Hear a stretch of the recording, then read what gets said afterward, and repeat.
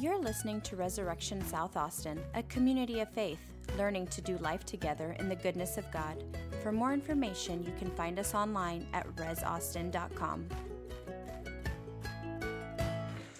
Well, if we haven't met, it's good to meet all of you up on stage here. My name is Ryan Betcher. I'm so grateful to be here this morning.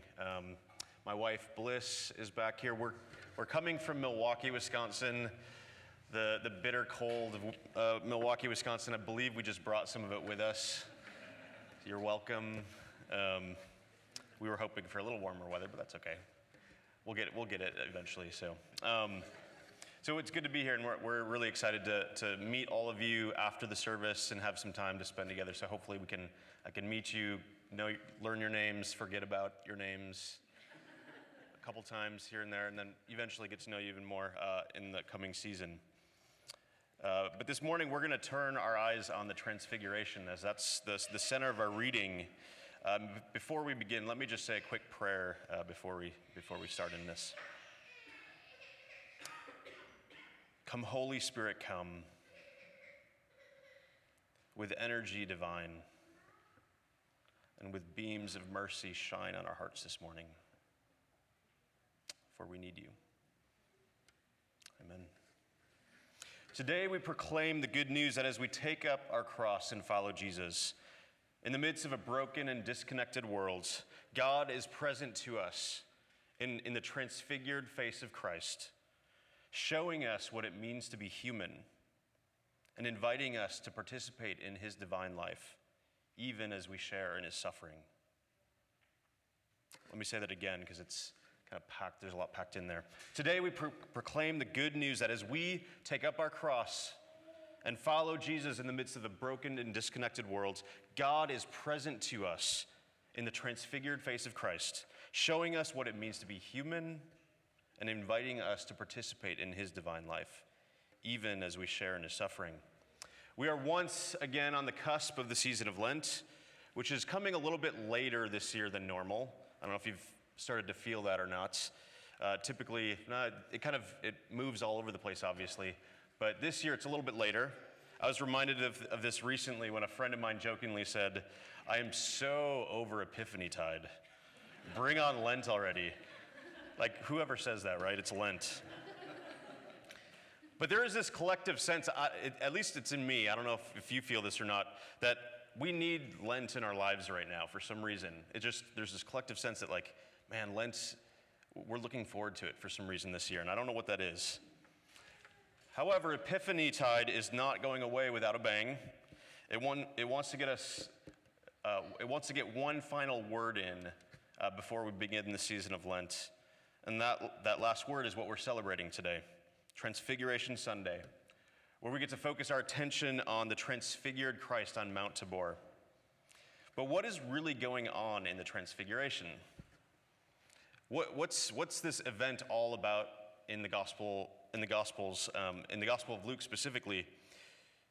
Is Jesus' goal here just to kind of dazzle us, amaze the disciples?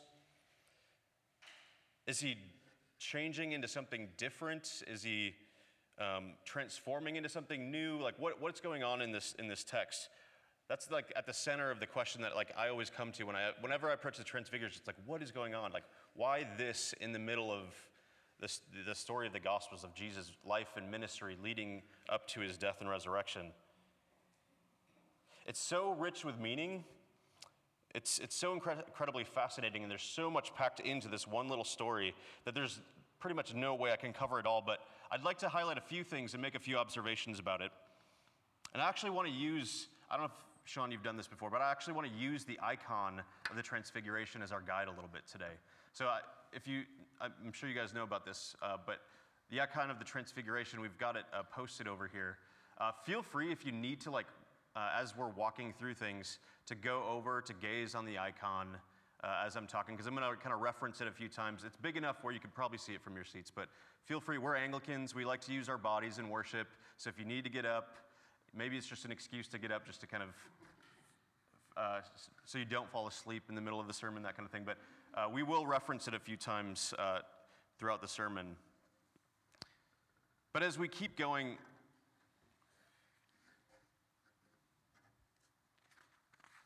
Sorry. But we want to use all of our senses in worship, so feel free to get up, stand, and gaze on it, or listen just to the words that I'm saying. One of the central themes that we see in the icon of the Transfiguration, and one of the themes that we see in the Transfiguration story this morning, is this theme of mountains. Jesus and the disciples are ascending Mount Tabor. We see Jesus in the icon on the top of this mountain, and we see Moses and Elijah next to him. In this icon specifically, they're on two separate mountains. Moses and Elijah, they're on separate mountains that give some indication of what's going on here. They are on their own mountains because it's to signify the mountains that they both were up on as they encountered God in the stories in the Old Testament. Mountains are important in the scriptures. If you read about a mountain in the scriptures, there's a good chance that it's a place where God is encountering his people. It's a place where God shows up. For Moses, his mountain, Mount Horeb or Sinai, depending on who you're talking to, in our Old Testament reading this morning, we get to see him up on the mountain encountering God in a very specific way. God meets with Moses, establishes his law and covenant with his people. And this is like similar to Jesus in the Transfiguration. It's this like shining, radiant glory that falls upon Moses. For Elijah, it's a little bit of a different story. I don't know if you know the story of Elijah on Mount Horeb. His encounter with God was a lot different. Does anyone know what his encounter was like? Anyone have a still small voice? He encountered God in a much different way, but he still had this encounter on Mount Horeb in this still small voice with God. So that's one thing. We see this interaction where Jesus and the disciples go up onto Mount Tabor, and in that space, they encounter God in a very unique and specific way. The second thing I want to highlight from the icon is the way that this radiant light emanates out from Jesus. Luke says that Jesus' face was transfigured and his clothes were dazzling white. A cloud came down and settled on the scene. In the Transfiguration icon, you can see this dazzling light. It's shown to emanate out from Jesus in all different directions. It's not just like his clothes were shining, but actually the light is going out into the world. And these beams of light are actually directed, in all sorts of different directions, but they're actually directed at people. Moses, Elijah, the disciples. In the icon worlds, these beams of light actually signify that the divine life is being transmitted and shared with those who are present. It's not just like razzle-dazzle, right? It's not just like, oh, he's glorious in this moment. He's actually sharing of himself in this scene. God is sharing his own life and his own light with us in the Transfiguration. The last thing I want to point out in the icon of the Transfiguration, and it's specific to the icon itself, but I think it actually is kind of undergirding this whole scene in the Transfiguration story in Luke, is what is known as the mandorla. The good old mandorla. Mandorla is actually an Italian word for almonds, which doesn't mean anything other than, if you actually look at it, behind Jesus and surrounding Jesus is this almond-shaped kind of ring that actually is supposed to represent that it's not just Jesus here. This is actually the Trinity, like Jesus, God the Father, Holy Spirit are in this scene. The Trinity, the triune God, is present in this scene. In icon lore, the mandorla, this almond kind of shaped depiction of who Jesus is, it's a pretty big deal. It's meant to depict that a sacred moment is happening. A sacred moment that transcends time and space. And we see that in this story. This is why Peter's like, we need to keep this forever. We need to save this, bottle it up. We need to have this, whatever this is happening, we want to keep this here. The glory, the dazzling white, the transfigured face of Jesus, the cloud descending, the voice of God speaking, "This is my son, my chosen, listen to him." This is all like wrapped up in this idea that God is coming near. He is present. This was a thin place in the Gospel of Luke, a place where heaven and earth are coming near to each other.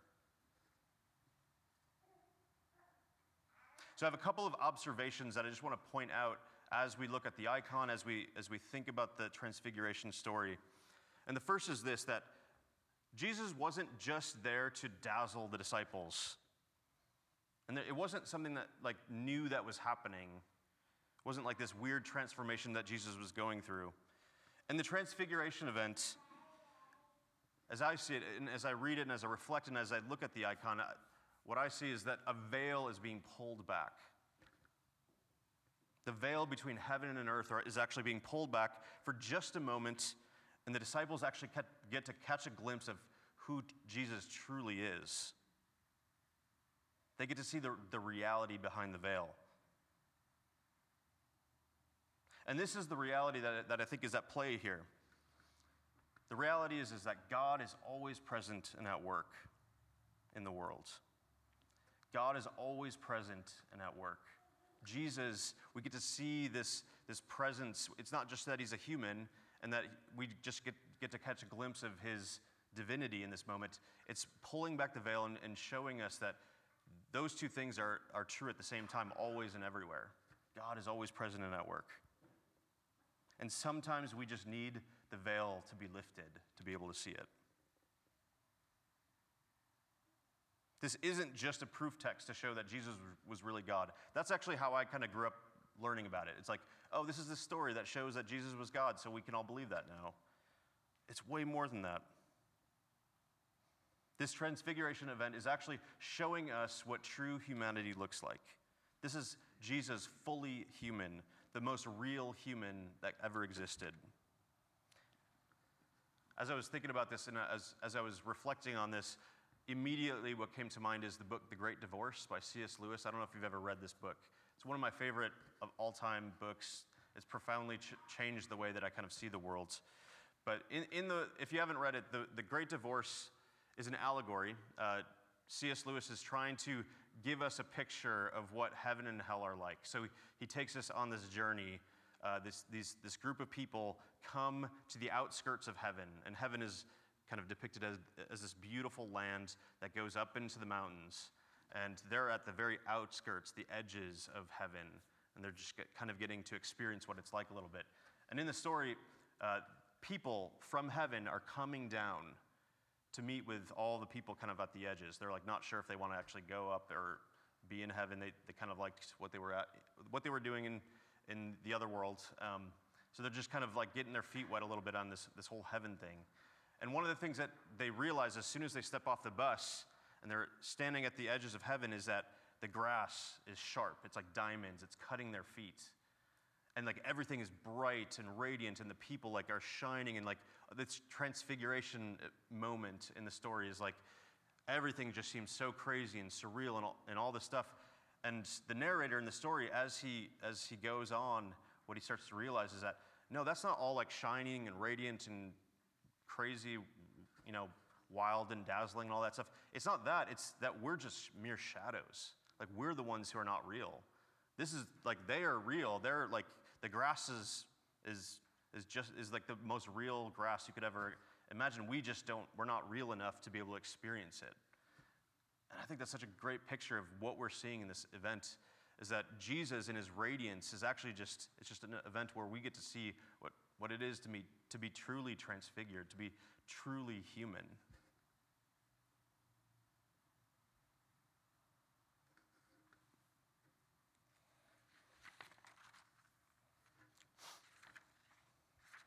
Second observation that I have this morning that I want to talk about is, it's taking this argument of Jesus' humanity even further, I think.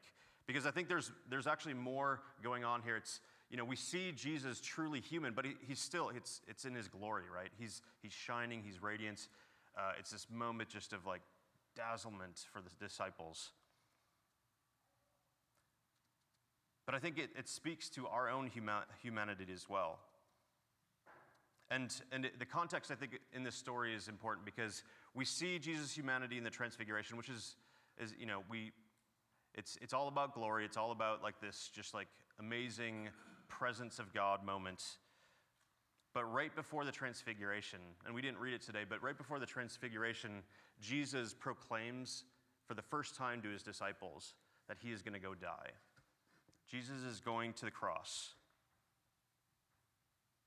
And his disciples are like, what the heck? Like, Jesus, like, you came to be the Messiah. Why in the world would you go to the cross? Why would you suffer? Why would you die? All this, they're just confused. And so it makes sense in a way that Jesus would immediately, after proclaiming this, that he's going to suffer, he's going to be killed, and he's going to be raised again to new life. It makes sense that he would give them a picture of like glory, right? Like the transfiguration moment. It makes sense that he would give them that kind of sense of like, this is who I am. But there's another mountain that Jesus has to climb, and he's obviously talked about it right before this transfiguration event. There's another mountain that Jesus has to climb, another high place in which we are going to encounter God. On one end of Lent, we've got the transfiguration, where we see Jesus in his glory. But then there's another mountain, another hill that Jesus will climb. And I think actually these hills, so I'm stretching a little bit because, it's Calvary, Golgotha, it's a hill. It's not really a mountain per se, but just work with me here. I think there's this really interesting, unique way in which you see these two stories of Jesus on the Mount of Transfiguration and Jesus on the cross on Calvary, and they're parallels, right? There's so many similarities between these two stories. We've got Jesus ascending Mount Tabor and standing at the top on one end of Lent. On the other end of Lent, we've got Jesus lifted up on the cross in Calvary. On Tabor, we've got Jesus with Moses and Elijah on each side of him. On the Mount of Calvary, we've got these two thieves that are raised up next to Christ. On Tabor, we've got the three disciples who are there to witness the transfiguration of Jesus. And in Calvary, we've got many, many witnesses who witnessed the death of Christ. True glory and true humanity were on full display in both of these events. And if we hold them together, I think that helps us to see what humanity is all about, like what it means for Jesus to be fully human.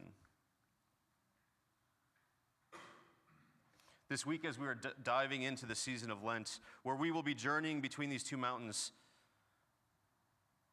they reveal to us Jesus' true humanity, and I think also they help us to reflect on our own humanity.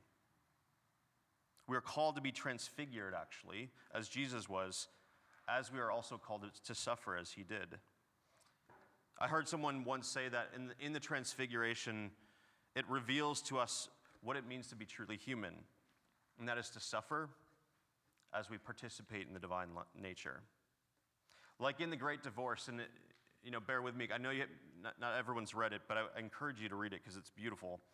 But in The Great Divorce, as the narrator starts walking,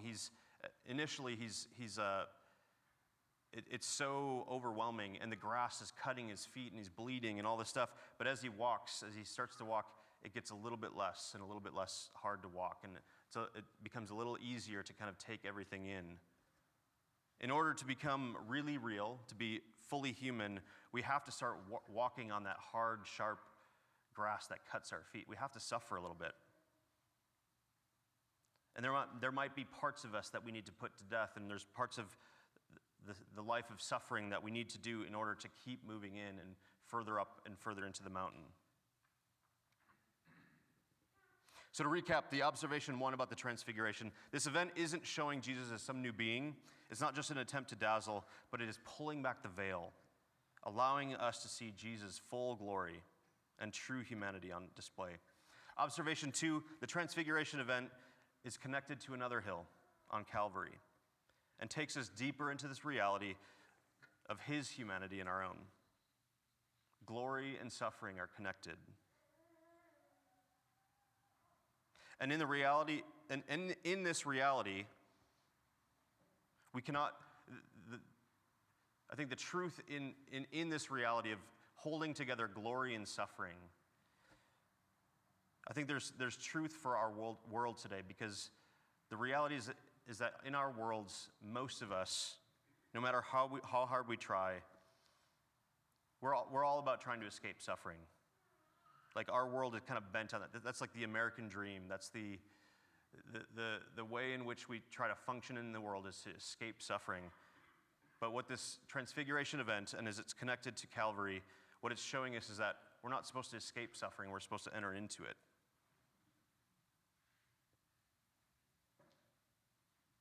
This is the reality of our worlds, right? This is the reality of sin in our worlds. We cannot escape suffering. We are, because of sin, because of the fall, because of everything that happened, we are disconnected from God. We are disconnected from each other. We are disconnected from ourselves, and we are disconnected from the earth, like literally from the earth.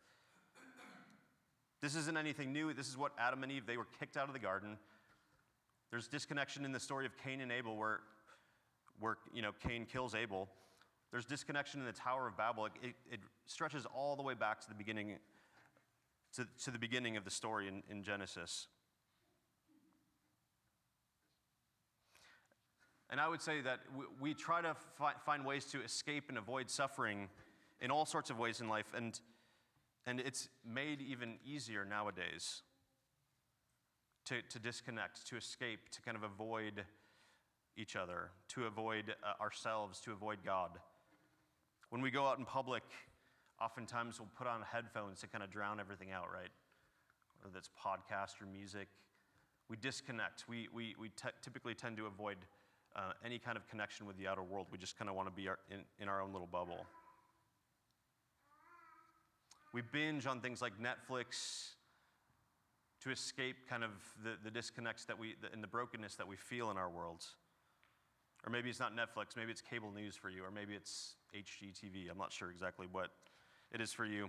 And for me, something I've been reflecting on a lot recently is the ways in which our smartphones, and not everyone has a smartphone. I applaud you for those of you who don't have a smartphone. It's really hard. I tried once to, and Bliss can attest to this, I tried once to give up my smartphone for a month, I think it was, and I think I lasted less than a week. It was pretty sad. But yeah, we're stuck on our phones. We're literally so disconnected from the outside world when we have our phones in front of us that we can't even see what's going on. We can't connect with God. We can't connect with each other. We're just in our own little worlds in our smartphones. This is a deep area of repentance for me.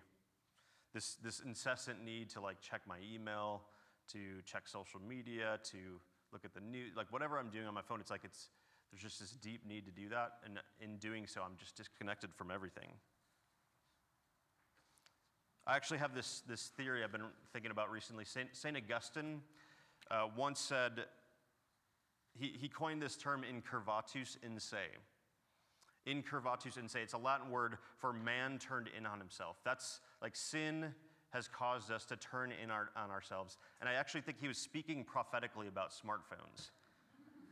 Because literally we're turned in on ourselves when we're looking at the phone. That's how it is. If you just observe people out in public, it's literally we're turned in on ourselves with our phones.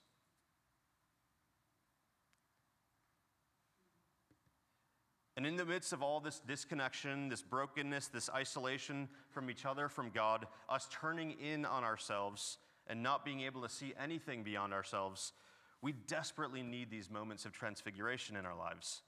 We need moments of God breaking in, of heaven coming near to earth, of life being somehow transfigured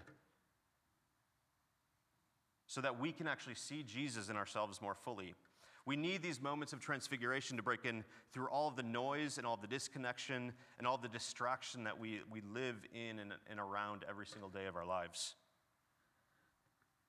For me, this actually happened recently. It's a moment of transfiguration that I've been wrestling with in my life. It happened in the midst of one of our daily routines back in Milwaukee. Our 5-year-old son, Thaddeus, attends kindergarten. And the school is far enough away in Milwaukee that we have to drive him every day to school. School doesn't have buses or anything like that, so we end up driving him every day. And so there's this insane, organized chaos that exists every morning, every afternoon, where all the parents are walking their kids or driving their kids to drop them off at school. It's just insane because it's in the middle of a pretty busy area. So every day, not every day, I don't always do this. My wife and I both kind of share this responsibility, but every day we drive to school. We park on one of these side streets.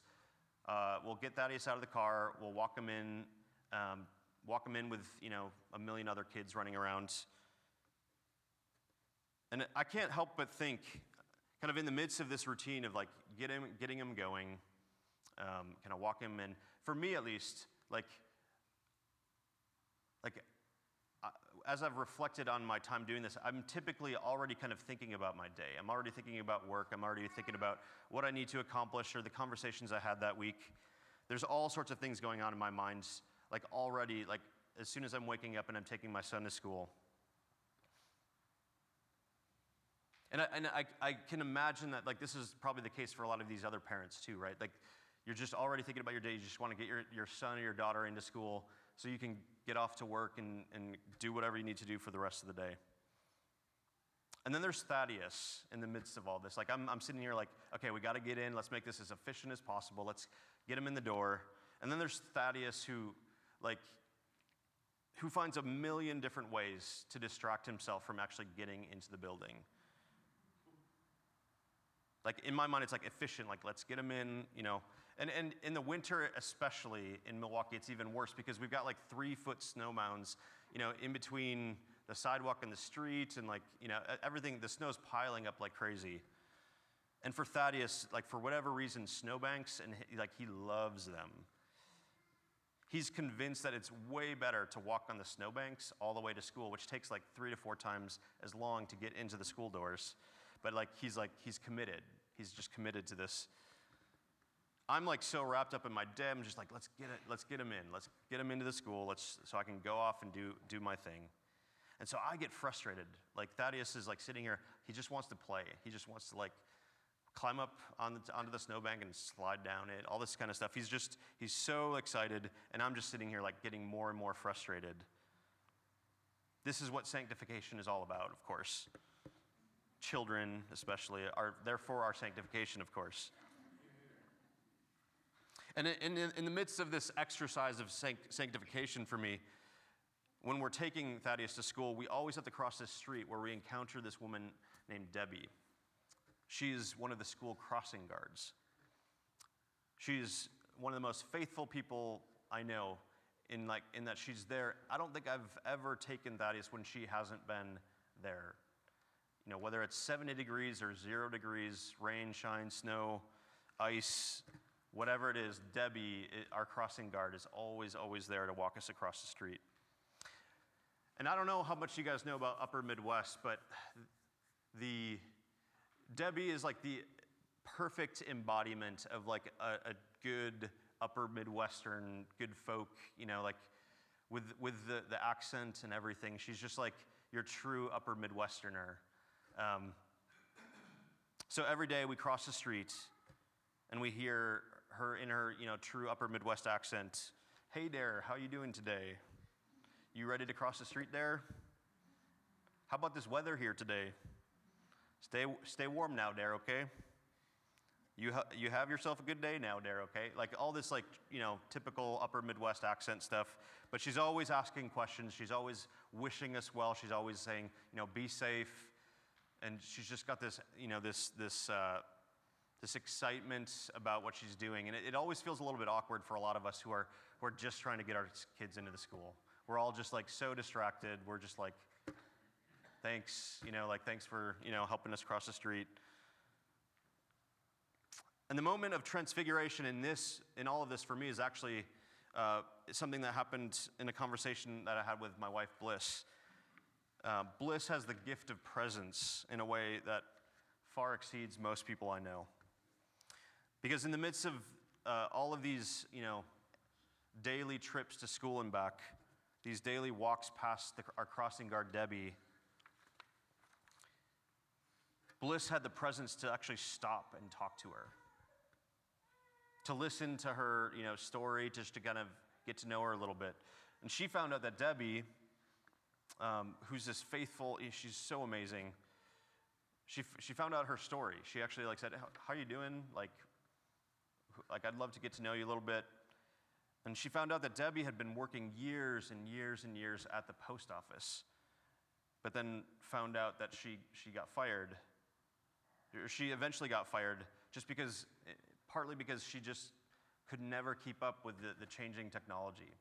And she just couldn't handle it. It wasn't because she wasn't a hard worker or anything like that. She couldn't keep up with all the technology that was changing and just made it hard, and she got fired.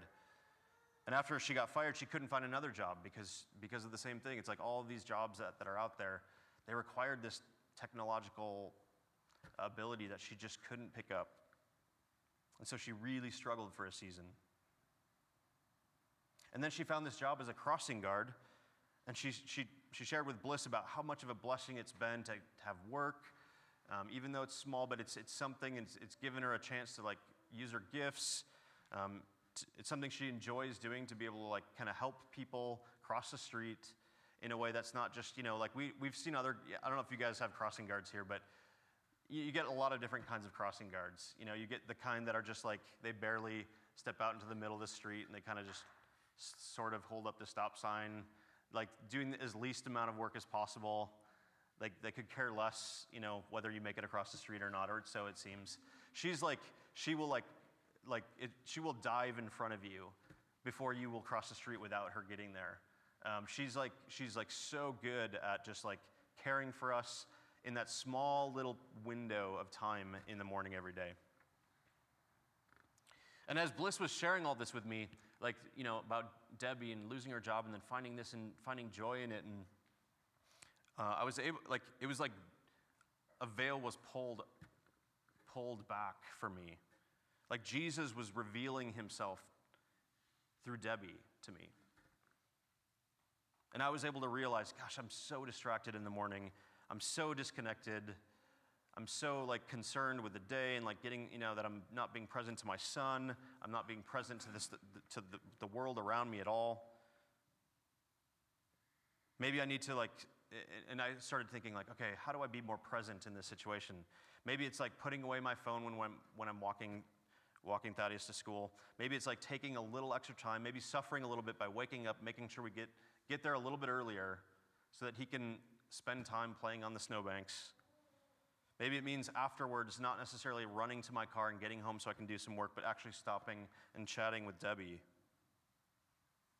And maybe in doing all of that, I will be actually more connected to my own humanity in deeper and deeper ways than I had been before.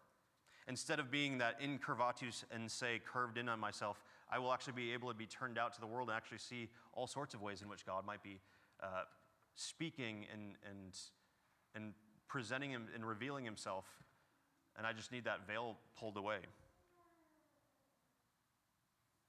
I was able to actually see Debbie's humanity, not just as a crossing guard who's wonderful and quirky and all these kind of things, but actually to see her humanity and what she's gone through and what she brings every day to her job. And in seeing that in her, it helps me see my own humanity a little bit better. In a few days, we're going to be beginning this journey in Lent together. And with this journey in Lent, there's this invitation to Lenten disciplines. The oft asking question, what are you giving up for Lent? What will your fast look like? Father Sean, I think we'll be sharing, is this happening today or soon? Sharing about inviting people to, okay, yeah, good. So Father Sean, either today or in the near future, we'll be sharing about ways in which you can practice your Lenten discipline, your Lenten fast this year. And I know that he's encouraging people not just to think about what are you fasting from, but what are you fasting to? What are you gonna give up, but also what are you gonna take on in order to kind of journey through this season of Lent together? And I think that's amazing. I love that idea.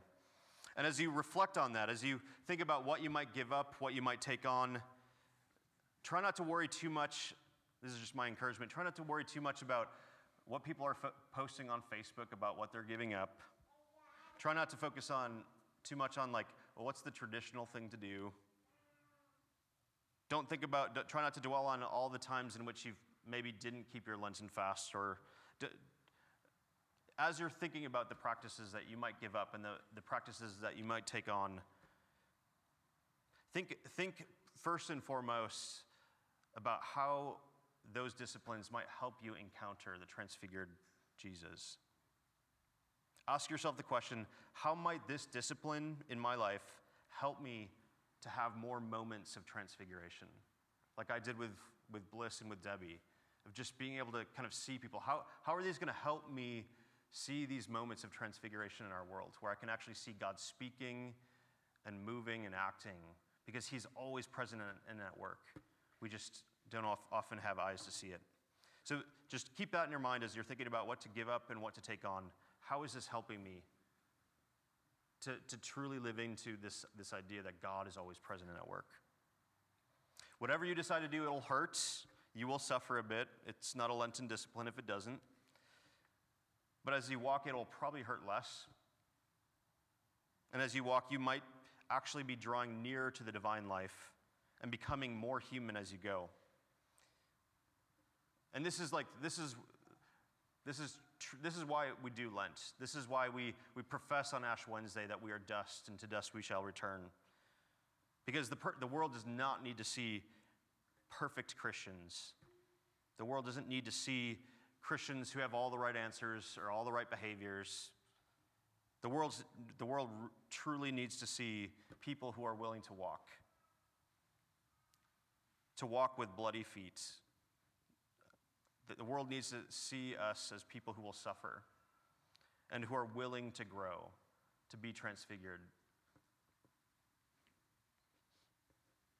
Today we proclaim the good news that as we take up our cross and follow Jesus into the season of Lent, in the midst of a broken and disconnected world, God is present to us in the transfigured face of Christ, showing us what it means to be human and inviting us to participate in his divine life, even as we share in his suffering. And in this suffering, as we become more human, we are actually the ones who are transfigured, as Jesus was. And in that transfiguration, we're not doing it for our own glory. Jesus was never doing it for his own glory. But we are to be transfigured, and we have the opportunity and the invitation to be transfigured so that the veil can be pulled back between heaven and earth, and people can see Jesus through the way that we live. Amen. You're listening to Resurrection South Austin, a community of faith, learning to do life together in the goodness of God. For more information, you can find us online at resaustin.com.